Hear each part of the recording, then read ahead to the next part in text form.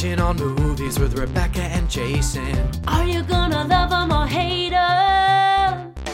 Here comes the binge. Hey everybody, welcome to the Binge Movie Podcast, in which a couple of homos review the latest movie theater releases from our own queer-ass perspectives. I am Jason Leroy. And I'm Rebecca Olarte, and today we're going to be looking at 4 movies. Not 4. 3. 4 movies. 4! Everybody Wants Some, I Saw the Light, Born to be Blue, and Marguerite.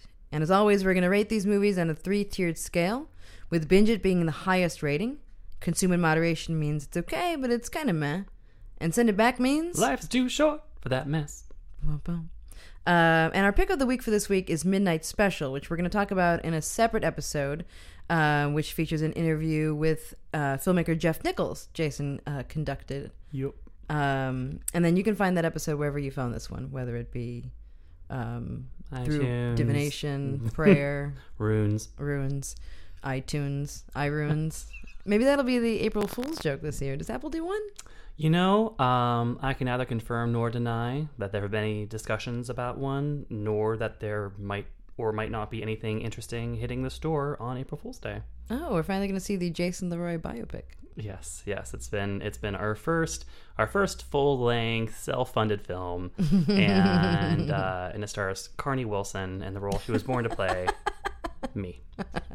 So that's about that episode. Let's get started.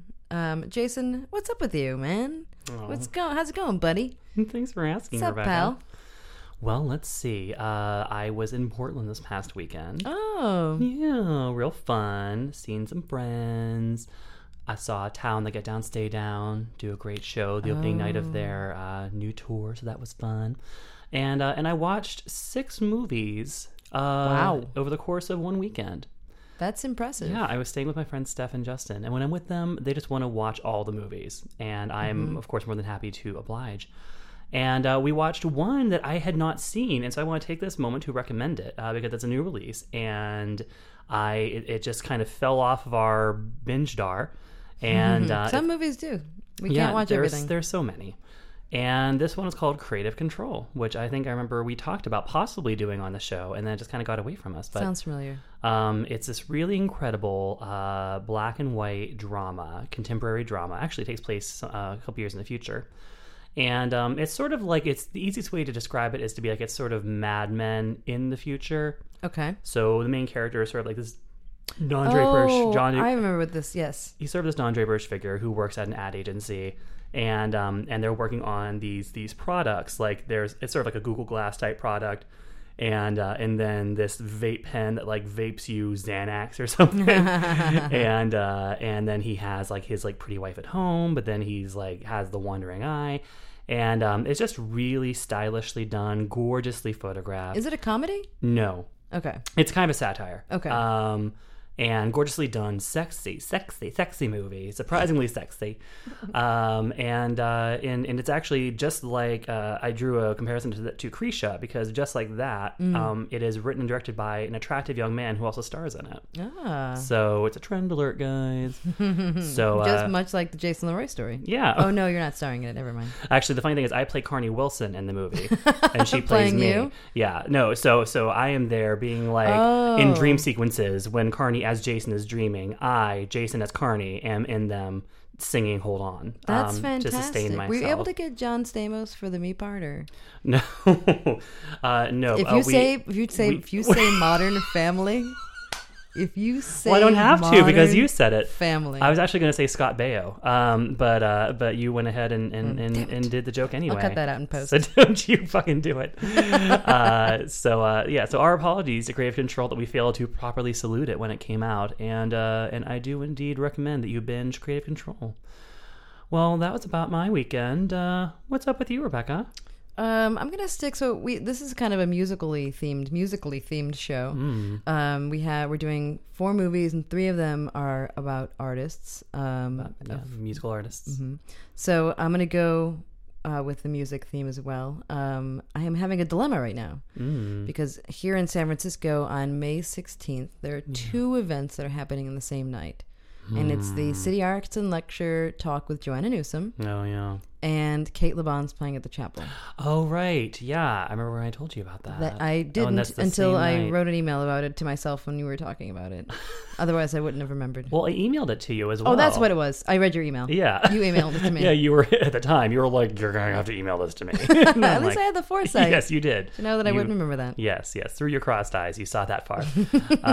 But, I mean, wouldn't the Joanne Newsom thing be early enough in the night you could do that and go to Kate LeBon? No, it's at 7:30, and then Kate LeBon opens at 8.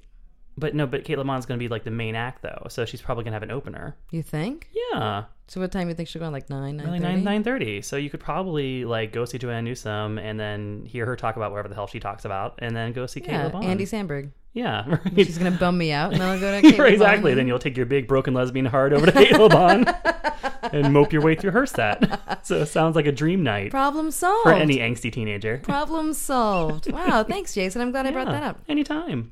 Shall we? Let's do it. Okay, the first movie we're gonna look at this week is, so it's Everybody Wants Some with 2 exclamation points. Is it Everybody Wants Some, or is it like Everybody Wants Some? I think the latter. I think I think I can hear both exclamation points better the second time around. Okay, that's what it is. Yes. A group of college baseball players navigate their way through the freedoms and responsibilities of unsupervised adulthood. My nuts! Look at what we have here. Hey, ladies. Party later tonight at the baseball houses. You should be investing this energy elsewhere. Lesbians. I like the quiet guy in the backseat. Oh, there's nothing here. Yeah, I can see how that could get threatening. New guy coming in, getting all the ladies. That was a joke. I got your joke right here. What a good time. Is this movie as regressive as it sounds? Well, so first of all, you may have heard in that trailer clip that they use My Sharona. They do. And it is the first song you hear in the movie over the opening credits, which just made me wonder, like, does Reality Bites not own that movie anymore? I feel like there's a statute of limitations that has not expired on Reality Bites owning that movie. Reality Bites song. Yeah, like anything related to Peter Frampton. Yes. Reality Bites own all those things. Maybe we're just old. So, yes, this movie is as regressive as it sounds. Very much so, in fact. I was kind of... Okay, so obviously this is a Richard Linklater movie, which would lead you to believe that it's a great movie because like 9 out of 10 movies he does are really, really great. He did that animation one though, didn't he? Waking Life. I hated that movie. You did. That was like the most pretentious thing I've ever seen. Well, to each their own, Rebecca. You're like, it was my favorite movie. Yes. Exactly. No, I don't even remember if I've seen that movie. But I genuinely was thinking, I have never, in the course of our podcast, in the long, 6 months we've been doing this, I have never been more angry that you weren't with me to see a movie. No! Is it because you wanted sour worms? There's part of that. Okay. But also, I feel like you might have just walked out of this movie. Really? Like, I think you would have been so outraged. Do you like that? Do you like it when I get mad? I mean, it would have been fun to play off of in this conversation. Okay. Because I feel like, because right now it's just me being like, yeah, it's kind of regressive. But so, yeah, it is very regressive. It's entirely about these, white bro baseball players with one token black guy. It begins with a freshman arriving a few days before class begins for his first semester at college, and he immediately moves into like a house that's owned by the baseball team of the school, and then it's just kind of he just settles into the house and gets to know all the bros, and then they just start cruising for poontang, and that's pretty much the whole movie. It's Linklater, so it's a small moments movie. There's there's neither a plot nor conflict of any sort. Literally not even any conflict. Other than like, is he gonna get to like tap that? Is pretty much that's a conflict. Yeah, it's pretty much as bad as it gets. There is the female nudity in the movie is disembodied. And really? Yes, like close up of like a girl's ass as her panties are pulled down, close up of some tits coming out of a bra. It is 100% a male gaze movie, and it's not just trying to be. It's not parodying movies of the 80s. It's like trying to be a legitimate. I think it's an homage, definitely, to like the hornball early 80s dude movies, but it doesn't really do anything with that. It doesn't challenge it. Yeah. There's like the one girl who's different, who's also the only girl who is in any way developed as a character, we know she's different because whenever the dude gets to her apartment, she has a picture of Joni Mitchell on the wall, and Patti Smith's Easter LP is visible on her shelf. But aside from that, like, so she was your spirit animal. She was. I was briefly excited. I'm like, man, I wish I was some cute girl with my exact tastes. Get it cleaned up. But she's like a drama girl, and she is like totally charmed by this baseball bro. No. So they hit it off, and they have like a romantic night together. And so it doesn't challenge it. All it does is it takes those characters and those situations from those movies, and it does it the Linklater way, which is to say in like a very kind of ambling, naturalistic, small moments kind of way, where you just follow them over a really finite period of time, and not a whole lot happens. And normally that really works for me with Linklater, like whether the Before movies or Boyhood or Dazed and Confused. Like these small moments work because they feel you recognize them. You feel some kind of real humanity in them. Right. And it's an interesting way to do a story. But I feel like also in those movies, there are things that are happening that feel profound, and there are conversations that are happening that feel profound. And even if it's just a simple kind of profoundness where it's just like some kind of simple human truth comes through, and you're like, yeah, that really feels real to me. This movie is not like that, because like 98% of the dialogue is spoken by these baseball bros. And there is inevitably the one who's kind of like the philosopher, who's played... Sounds worse. Even more terrible. Who's played by Glenn Powell, alias Chad Radwell from Scream Queens. And he's, he's wonderful, of course. But, like, the movie is just overall not as charming as it thinks it is.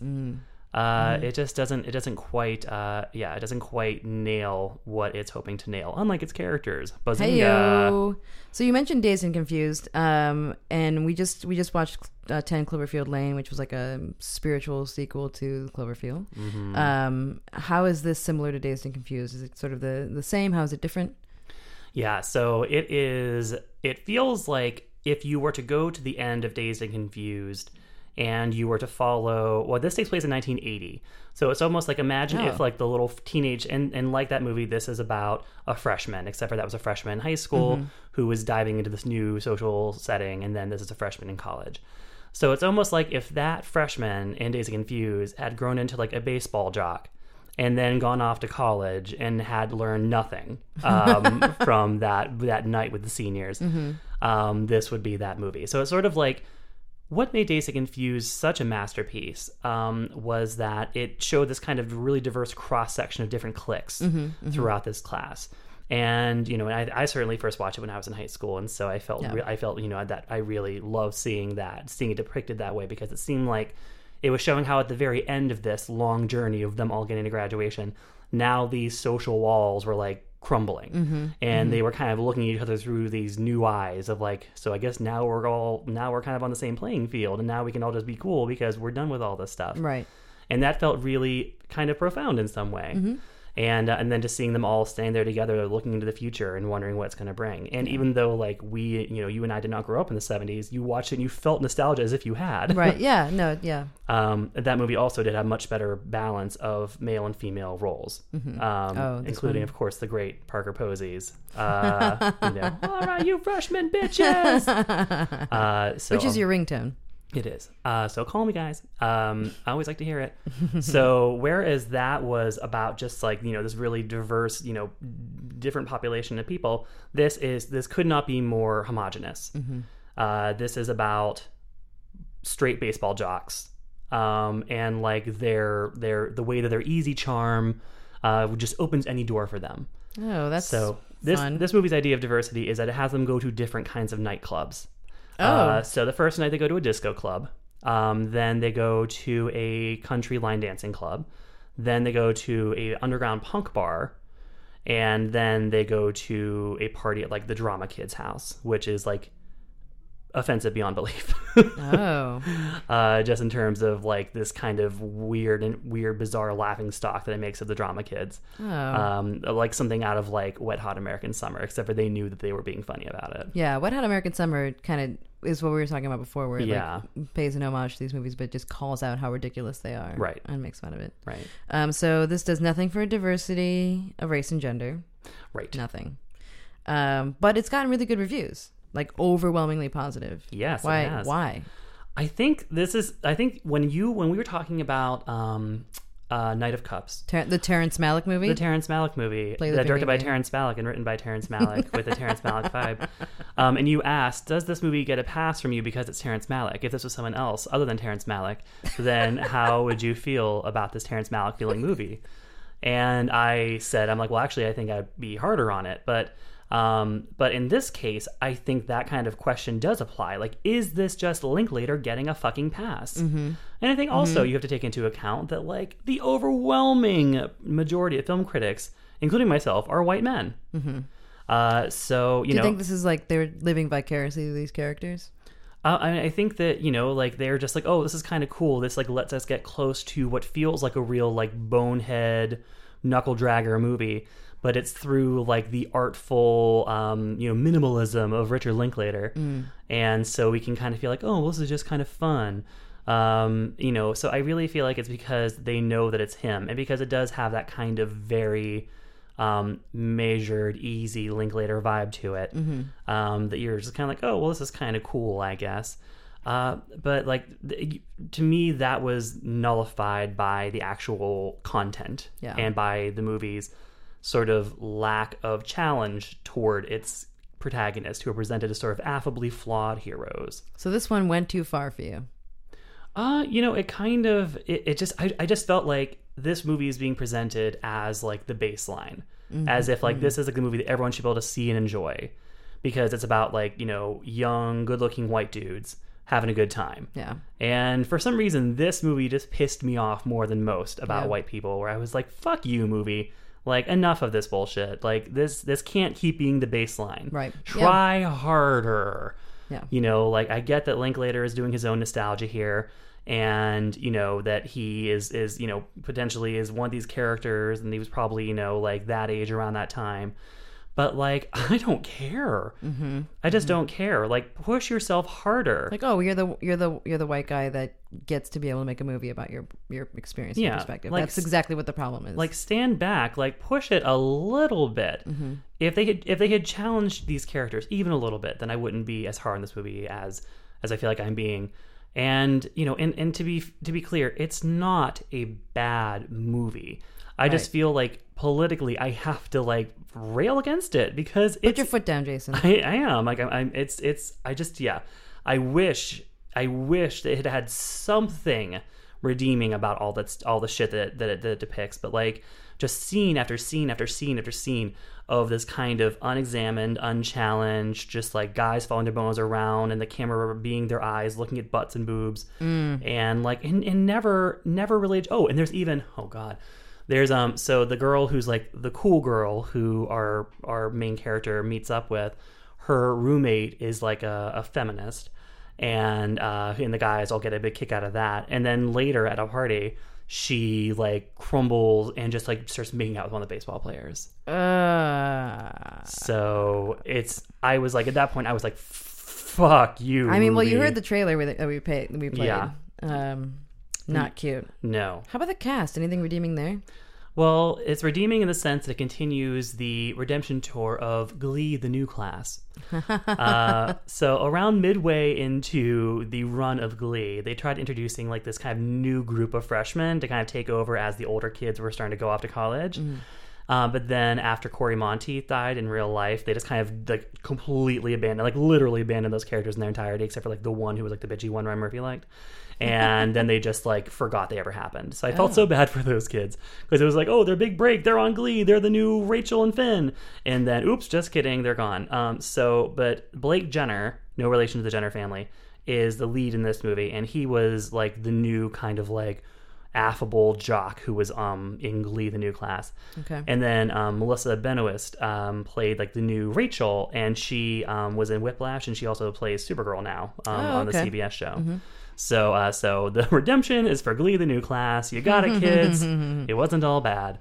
But no, aside from that, like and all the guys in the movie are fine. You know, they all have that kind of Like fine. I mean, they are fine, but you know, they all have that kind of sense of just naturally lived in nature to their performances. Like, okay, when you just play a handsome guy that the world gets handed to you. They have very lived in performances, and you know, you do get a sense of like each one kind of has a distinct personality from the next, and only some of them feel kind of labored, but others feel like, okay, like that seems like a guy I would recognize. And the movie is not especially even homoerotic. You would think for a movie that has like all these gorgeous young guys like parading around in like little tidy short running shorts from like 1980 and shirtless, that it would be more homoerotic than it is. Not so much. It doesn't even give as much of that. And like there's only like, I'm sorry for you. Thank you. You know, for all the female nudity that it has, they have like 2 butts in it. And 2 dude butts, and one is on this really ugly guy who they always put in the tiniest shorts, I think just for kicks, and then the other is, I mean, this was a treat. Ryan Guzman, who is a very handsome actor who was in The Boy Next Door with Jennifer Lopez. I didn't know it was him until the credits, but he has a scene, first of all, where he's wearing these really tight disco pants, and he's like examining his ass in the mirror, and he just keeps like popping it out, and he keeps saying like I've got the best cheese on campus. And I'm like, I've never heard an ass called cheese. And then later they show him swing from a tree in a jockstrap. So so that was fun. More of that, please. I don't know if there's any deleted scenes coming my way, but not with this review. You're giving it send it back, right? You know, I think no, sorry, I can't do send it back on this one. I can't. It's not that bad. As angry as it made me politically, I'd still say consume moderation, because, like I said, it's not a bad movie. It just really caught me. It just rubbed me the wrong way, and I really want Linklater to fucking try harder, because, and I get that he wants to, after spending 10 years making Boyhood, that he probably just wanted to like just goof around for 2 weeks and make this kind of like toss off movie. And that's what it feels like. But it's just too regressive. Like, this is not the movie. And I hope that like, some other angry scold out there will pipe up. I hope Jezebel will get on this shit and run something about this movie, because I was just sitting there just stewing while I was watching it. Stewing on your behalf. Thank you. Stew for me. I stewed. Everybody Wants Some is rated R for language throughout, sexual content, drug use, and some nudity, and it's out now. Movie number 2, I Saw the Light. Singer and songwriter Hank Williams rises to fame in the 1940s, but alcohol abuse and infidelity take a toll on his career and marriage to fellow musician Audrey Mae Williams. You go out on the road and you sleep with a different woman every night. I need you with me. You think you can treat me right then? I can try. Business is tough on marriage. Marriage is tough on marriage. You're barely even here. You're barely even a father now. So this is going to be the first of 3 consecutive movies we're going to talk about this week that are inspired by the lives of musicians, more or less. Yeah. How does this one fit into the mix? So this is like the most boring, obvious, uninteresting way to tell a story about a musician's life. Wow. This is like just a really straightforward biopic. Huh. And like, could have been a documentary? Should have been a documentary? Should have been a documentary. Yeah. Yeesh. I think everyone was looking forward to this one because it's Tom Hiddleston. I know. He's everyone's boyfriend. And he sings his own songs in this movie. And honestly, the only time that he kind of comes alive in this movie is during the performances. This movie does not seem to have any real perspective on who Hank Williams is. It has no insights to offer. Really? And Tom Hiddleston... Hank Williams died when he was 29. Tom Hiddleston looks too old to play even Hank Williams at the age of his death. Does not super believable. And I'm probably going to lose at least 2 good friends if they listen to this. But oh boy, you have I, so many though. I question. They never stick. I question Tom Hiddleston's kind of acting chops. Ooh. I really do. Like, I feel like this movie was his first real chance to play, like, he's playing the lead, he's playing a real person. These movies are usually like awards bait. They normally give you so much material to play. and he just kind of is a blank. Phones it in? He's just a blank. Not even phoning it in. I feel like he's trying, but his efforts are not great. Ooh. I feel like Tom Hiddleston is like, he's obviously insanely adorable and cute and charming, and he's also British. And I think those things combined have made us think like, this is a great actor. But like, I just don't know that it's there. I haven't seen it in him yet. I thought I would see it here, but I didn't. This is just kind of a blank of a performance. There's really nothing to it. Who else would be cast in this, you think? Oh, I don't know. I honestly don't know enough about Hank Williams. And not even after watching this movie? Yeah, certainly not after watching this movie. I thought maybe I might, but no. I felt no closer to the legend of Hank Williams after watching this movie. No. Yeah, I feel like I only know about that Hank Williams has other people named Hank Williams. Yes, that's the extent of my knowledge. There's been a succession of them, like Russian nesting dolls. Each with more and more beard. Yes, more beard and more like Confederate flags flying above them. So this movie already came out, right? It was called Walk the Line. No? Is this Walk the Line 2? The Line Walks Back? Hey! Hi-yo! Good one. Thanks. No, so this very much plays like an anemic Walk the Line. Oh. Without all the fun and personality? Yes. Well, maybe Hank Williams was just more boring than Johnny Cash. Maybe. That seems very possible. But I mean, Hank Williams died a lot younger, so you'd think he'd be more interesting. But like, and granted, Hank Williams' story happened before Johnny Cash's, so he kind of, maybe he was the archetype that Johnny Cash followed. So if this movie had come out first, then, it would have seemed better. But, true. That's the thing with this movie. It feels very dated. There's nothing that feels especially modern about it. It has the same kind of somber tone as Walk the Line. It has almost beat for beat the exact same story as Walk the Line. But it's just made a lot more kind of limply. And it's not as well performed. Yeah, I'd seen a lot of sort of articles about how Hiddleston was working so hard to sing the songs and was really trying to nail the accent. Yeah. So are the performances good? Does he sing good? He sings real good. The performances are good. I mean, those are his best scenes in the movie, are the musical performances.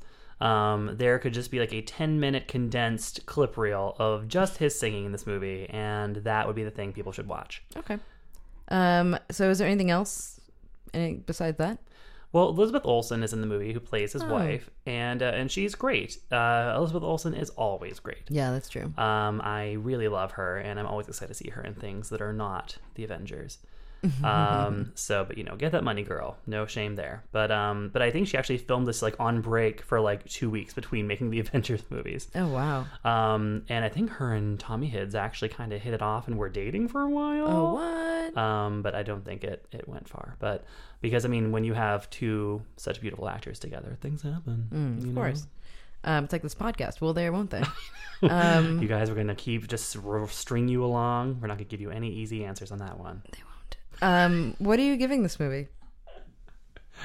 This one gets a send it back. Oh, hey, we need a sound effect for that one. Like a toilet flush or something. Toilet flush. Or just like, or just a loud waiter. We'll think of something better. Tweet your ideas to us. Yes. What should our sound effect be for? Create your own sound effect. Yes, create your own sound effect. We'll crowdsource it. We'll crowdsource our send it back sound effect since we have our little jaunty score for our pick of the week. So this is getting a send it back. But if you were to see it, I Saw the Light is out now, and it's rated R for some language and brief sexuality and nudity. Movie number 3, which is Born to be Blue. This is the second in our movie trilogy. In the late 1960s, jazz trumpeter Chet Baker begins a romance with an actress while trying to stage a musical comeback. 28 years of practice gone. He'll never play again. What did you do? You're gonna kill yourself because you can't play trumpet anymore? Yes. Forget about Birdland. All you need now is some time. And you? This movie's so cool, man. Cool. Swing and bop. No, stop it. No, you don't like that? Ethan Hawke taking on the role of jazz trumpeter Chet Baker. Yeah. How do you feel about that? Fantastic. Wasn't it great? He's so good. It was so natural. Oh my god. I feel like I wish it was a little bit of a younger Ethan Hawke. I figured out he's supposed to be about when Chet Baker's 29 in this movie, and Ethan Hawke definitely. He's and only supposed to be 29 in There's this the movie? drug thing, but yes. Chet Baker still looks pretty good until he was about in his 30s. I thought so that it's right was- at the cusp. that was something I thought. I'm like, this is like that rare case of a movie star being less pretty than the person they're playing. I mean, Chet Baker got he got mangled bad. Yeah, he got mangled pretty bad. fast, but he was really Oh handsome. my god! I mean, yeah, they call him the James Dean of jazz with good reason. Indeed. I feel like a lot of people will see this movie and be like, "Oh, that's Chris Isaac." I think just you. I'm pretty No? sure. I mean, there's this whole thing where there's this photographer named Bruce Weber, Right. who like made all the Chris Isaac videos and photos. And has taken lots of pictures of Wangs in his day. Indeed, and does like all the Kudos. whole Abercrombie Kudos, thing. You're Bruce. like, oh, that guy I have a I'm like, shrine yeah. to in the bathroom. I spent years sneaking his books off of shelves at Borders. But I feel like he crafted this whole look popular again in like the 90s because he like saw like Chet Baker's album cover and like fell in love with it and like has tried to recreate it. So like a lot of why that sort of looks that way that it does, or maybe like Chris Isaac. It's an aesthetic. He was a style icon. Indeed, like there was definitely a really cool California 60s surf beach vibe in this movie. That His wardrobe's really good too. Yeah. Very cool. very cool. And Carmen Ejogo played his girlfriend. Yes. So she was kind of like a composite of a lot of people that he Yes. had dated. Yes. This movie is loosely inspired by the life of Chet Baker. Yeah, I would say except for the girlfriend thing, a lot of the other stuff's pretty on point. The teeth thing happened, the comeback happened, the drugs happened. Yeah, I The didn't movie do. thing. I didn't do a lot of. I just was reading some reviews that were like, "This is." It's clearly suggested by his life, but a lot of the particulars it kind of fudges or does its own way with. But It's yes, not quite. What's the other one? Miles Ahead. Miles Ahead. The The Miles Davis one where they completely fabricate like a whole Right. situation, which we don't touch on this week, even though it does come out. We did not see Miles Ahead, guys. But yeah, or even like the Steve Jobs movie, Right. which fabricated a lot of it just for its expressionistic ends. But Carmen Ejogo, I think, is one of the world's most underrated actresses. I love her so much, and she won me over in an unlikely place. Where? The remake of Sparkle, starring Whitney Houston and Jordan Sparks.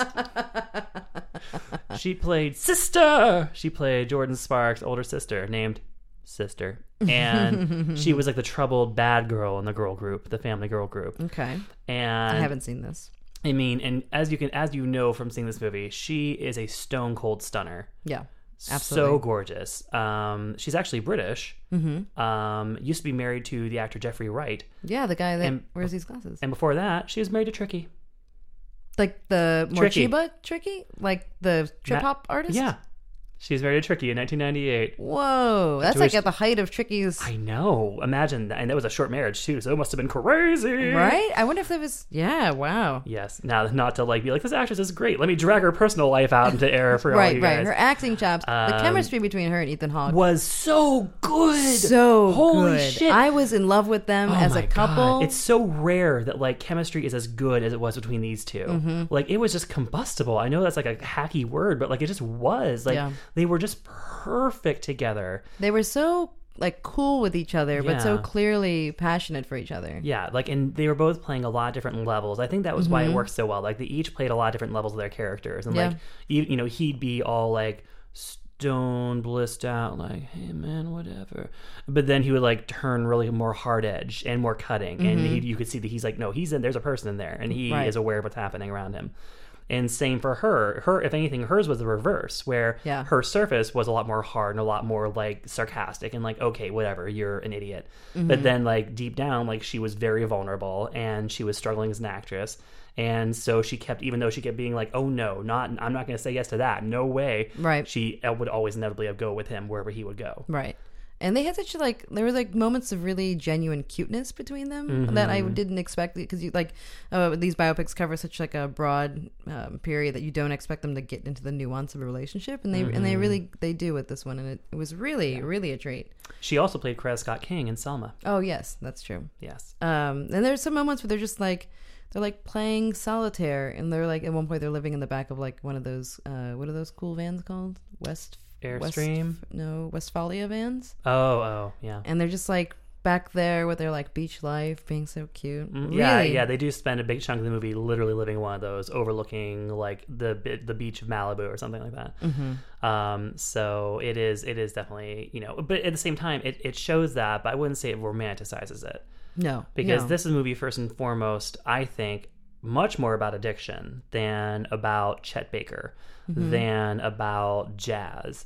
I feel like this is a movie. Their relationship is kind of front and center in this movie, and it's about just an addict. It's about like a broken junkie who is just navigating life kind of post rock bottom, trying to kind of pick the pieces and not sure like where he wants those pieces to end up. Does he want to live with this woman who he loves, or does he want to like claw his way back to the spotlight against all odds medically?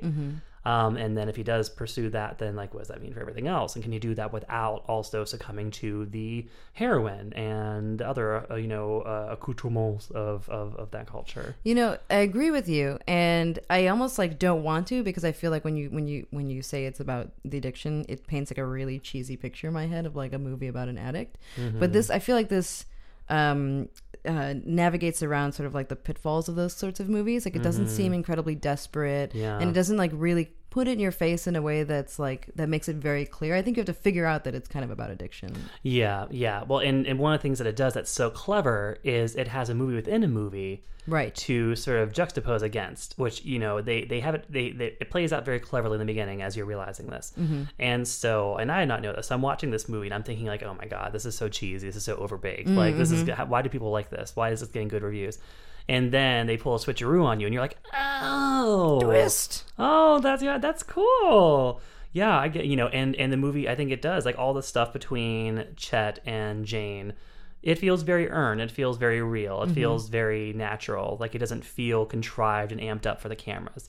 So I think that's why, when I say it's a movie about addiction, I feel like that it just kind of is, but it's not a cliche movie about addiction. Right, not at all. And even, his like view about drugs is very like, I love it.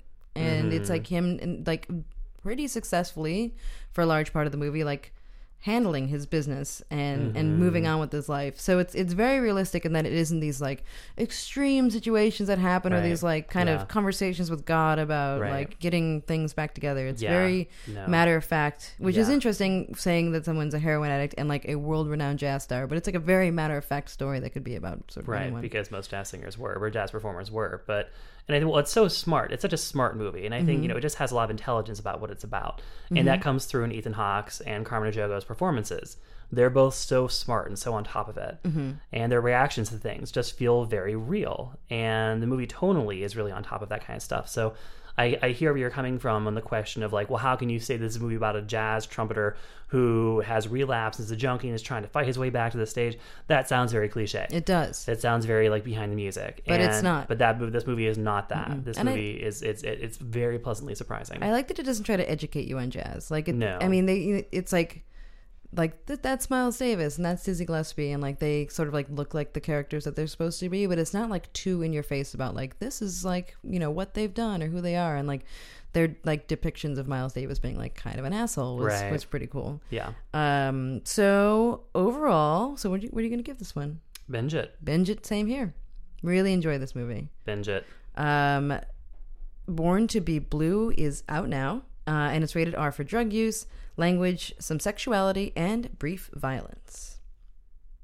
It's the last movie. Are you ready? Number 4. Marguerite. In 1921 France, a wealthy woman follows her passion to sing in front of audiences, but no one tells her how bad she is. Been there. Signé Charlie Chaplin.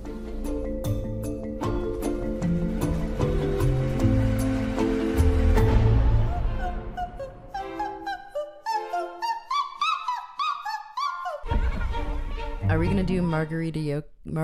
I know, I was trying to think of what you called it. Marguerite-oki?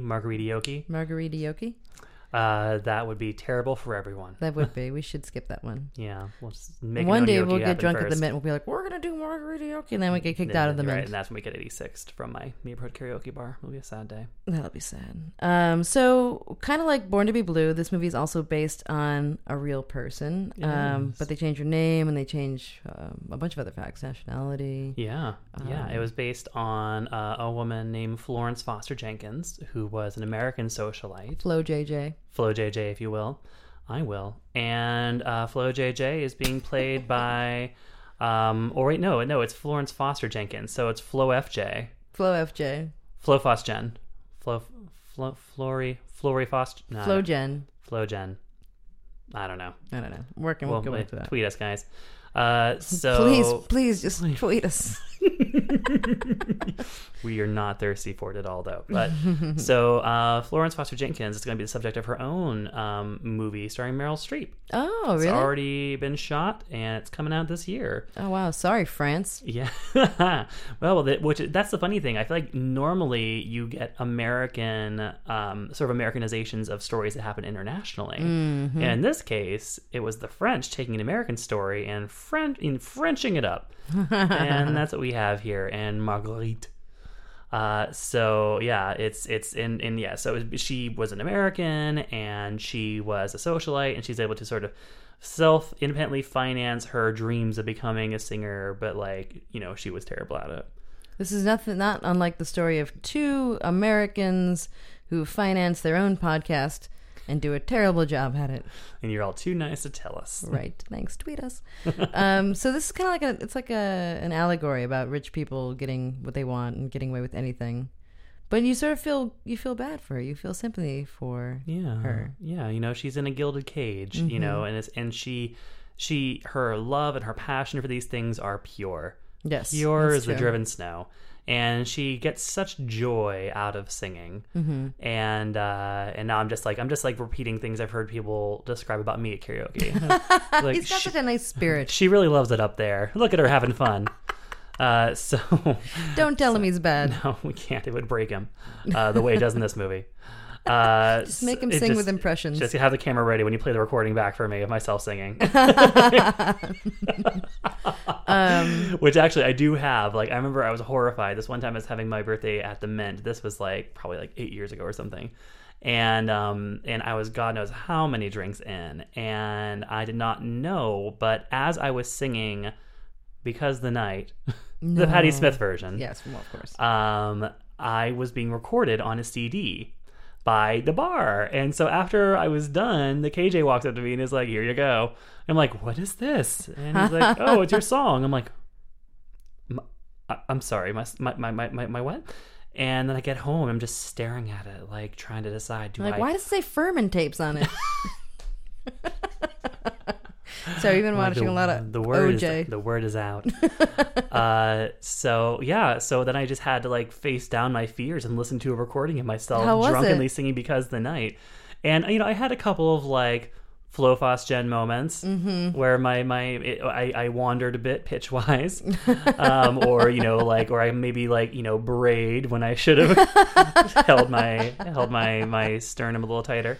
But all in all, it did not have the effect on me that it has on her. But it was still a moment of truth, so I can sympathize with that. So she lives in this gilded cage, and she's a socialite in kind of a loveless marriage. And she just has this one joy in life, and it's this thing that she is just so bad at, irredeemably bad at, can't be fixed bad at. And but because she is wealthy, she is able to just keep pursuing that. And also because she's wealthy, this is the worst of her problems, is that she can't be the perfect singer that she wants to be. So even though this is all coming out of her privilege, she's just so passionate that you can't help but cheer for her. I think that this question about being able to judge if she can get away with anything or if we feel bad for her, it was my biggest problem with the movie, is that I felt like it wasn't set up enough like a comedy to make me feel at ease knowing how things would be. I was always worried about what was going to happen next in a way that I don't know, didn't feel as fun as it should have. And this is a woman's life, Rebecca. It's not a comedy. Right, but they set it up in this way with this this motley crew, this madcap group of characters have become her friends and her misfits. They're definitely these theatrical misfits. Bearded lady, literally never trims it. So it's a lot of things are set up like a comedy, and then some of them aren't. I guess that's how some movies are. But there's some farcical. It's it plays with different genres. There's some farcical elements to it. But it's also I think a lot of the humor is still very understated. This movie gets a lot of mileage out of her reaction shots. That's not since those dogs in The Choice have there been such reaction shots as there are in Marguerite. of the help of the fellow socialites of the opera community. Yeah, so many people are reacting to it, and even Marguerite herself. Yeah, at the end, one of the sort of cast of characters we see is someone who is paid to clap at the opera. Yes. So I feel like it validated us, guys. If you remember, we were hypothesizing that there could be some kind of conspiracy afoot about why when we go see these promo screenings of horrible movies, that there always sound like there's like 10 people who are just feeling the fuck out of every second of it. And there's a character in this movie whose job it is to go out and recruit those people. Spaniards in this case. Yeah, rightfully so. And put them, and not the Portuguese, but Spaniards, and put them in the seats for these like live productions to like trick everyone into thinking like, oh, it must just be me. Everyone else seems to love this. Mm-hmm. So we're on to you. So it does happen. We're on to you, guys. This gig has been around for we're on hundreds of years. Ally THA. We're on to you. Are there analogies to be drawn here about gay men and the way they celebrate female singers today? I think there are. I feel like this movie is like a cautionary tale for like any like aging female singer who has a bunch of like gay men on her going like, oh, you're fabulous. And she's like, am I? Or wait, are you guys making fun of me? And they're just like, we don't know the difference. So were you talking about your Courtney Love video again? Yes. And well, I think, you know, like that's such a thing about gay culture, gay male culture in particular, is like just propping up like aging divas and continue to celebrate them long past their kind of like, you know, golden days. Mm-hmm. And so that's what this made me think of, especially because the young journalist who takes an interest in her is faggy as shit. Even though I get the impression that we're supposed to think that he's straight and he's interested in the young female opera singer. That part I didn't like either. That part is not convincing. Like, you want to talk about the opposite end of the spectrum from the chemistry that Ethan Hawke and Carmen Ejogo have? Those two Frenchies. I mean, he's like an opera writer. Critic. Yeah. Yeah, which already gay. And his face, his hair, gay. But yeah, and it just felt like it was like these, and there's like this also this like young anarchist who seemed kind of foppish too, and there were just a couple of girls just like marching her through the streets like, oh, this is Marguerite, isn't she fabulous? And she's just clueless like, oh yes, am I? Thank you. And she was so sweet. So I feel like this is like an allegory for aging female performers who have gay men surrounding them and are not sure if they are being appreciated ironically. Beware. Yes. And there's some fun language you get to see subtitled on screen here. Yes. There is at least one line that I think should be our new sign-off, which is... Which one? Toodaloo from the turds. Oh, I don't remember that one. Yeah. It's like when Marguerite's husband's like in the hunting. He's on a hunt. Oh, yes, and I remember. Those two guys on horses, and they're like talking about his mistress. And he's like, oh, you turds. And they're like, well, toodaloo from the turds. I'm like, signing off for the binge. Toodaloo from the turds. If only. We'll talk to Light Fiction and see if we can get that redone. Yes. What are you giving this movie? What did you think of it? I'm going to give this one a binge it. I think that I think it had some... This is a long movie. It goes it's over 120 minutes long. And I think that it could have moved a little bit more briskly than it does. But I thought that it was very enjoyable. I thought that like it was a compelling character story. You know, it's kind of an interesting, flawed protagonist to have in this character of Marguerite. It reminded me of a less histrionic version of La Vie en Rose, honestly, of the Edith Piaf movie that Marion Cotillard won her Oscar for. Interesting. There are parts of it that remind me of that. But yeah, no, I thought it has this kind of fun glimpse. It takes place in Paris in 1920, 1921. Right. So we get kind of this beginning of like kind of the roaring 20s in Paris. This kind of like underground bohemian world that she's sort of like ironically accepted into and celebrated. In like the scene where she is unknowingly used in like an anarchist. Oh, right. Yeah, that was the best part. Anarchist rage scene. I enjoyed that. Oh my God, that was amazing. But what are you giving it? I'm going to say consume in moderation. It was fun. It was enjoyable. I wouldn't rush out to go see it. But the acting is fantastic. Oh yes, the lead actress won the César for Best Actress, which is the French Oscar. The French Oscar. Yes, she is fantastic. Yeah, she's really great. It's not the freshest movie. Like it feels like a period film. It feels like it doesn't really have any kind of like new energy coursing through it. But I thought it was solid. It's weird and it's cute. Yeah, I'd say consume in moderation. So Marguerite is out now, and it's rated R for some brief graphic nudity and sexual content and a scene of drug use. Very glamorous drug use. Ooh, it so was posh. like a very posh opium den. The poshest. And that wraps it up. You like that? Do you like that? I like that cadence. Yeah. I'm getting real aggressive. Feeling your oats. Thank you. Thank you for listening to The Binge. Thanks, We're guys. going to have another episode coming out very shortly, very, very shortly. It might be live now as you're listening to it. Which is Jason's interview. Yes. With Jeff Nichols of Midnight Special, so check that out. Be sure to subscribe if you haven't already on iTunes or SoundCloud or wherever you get your podcasts. And, if you're not too busy or like whatever, follow us on Twitter or don't. I don't even really care. I'm at Fight Balance, though, if you do. That's F-I-G. No. And Jason is at the Jason Leroy. That's right. See you later, guys. Bye. Binging on movies with Rebecca and Jason. You made it to the end, that's amazing. There goes the binge.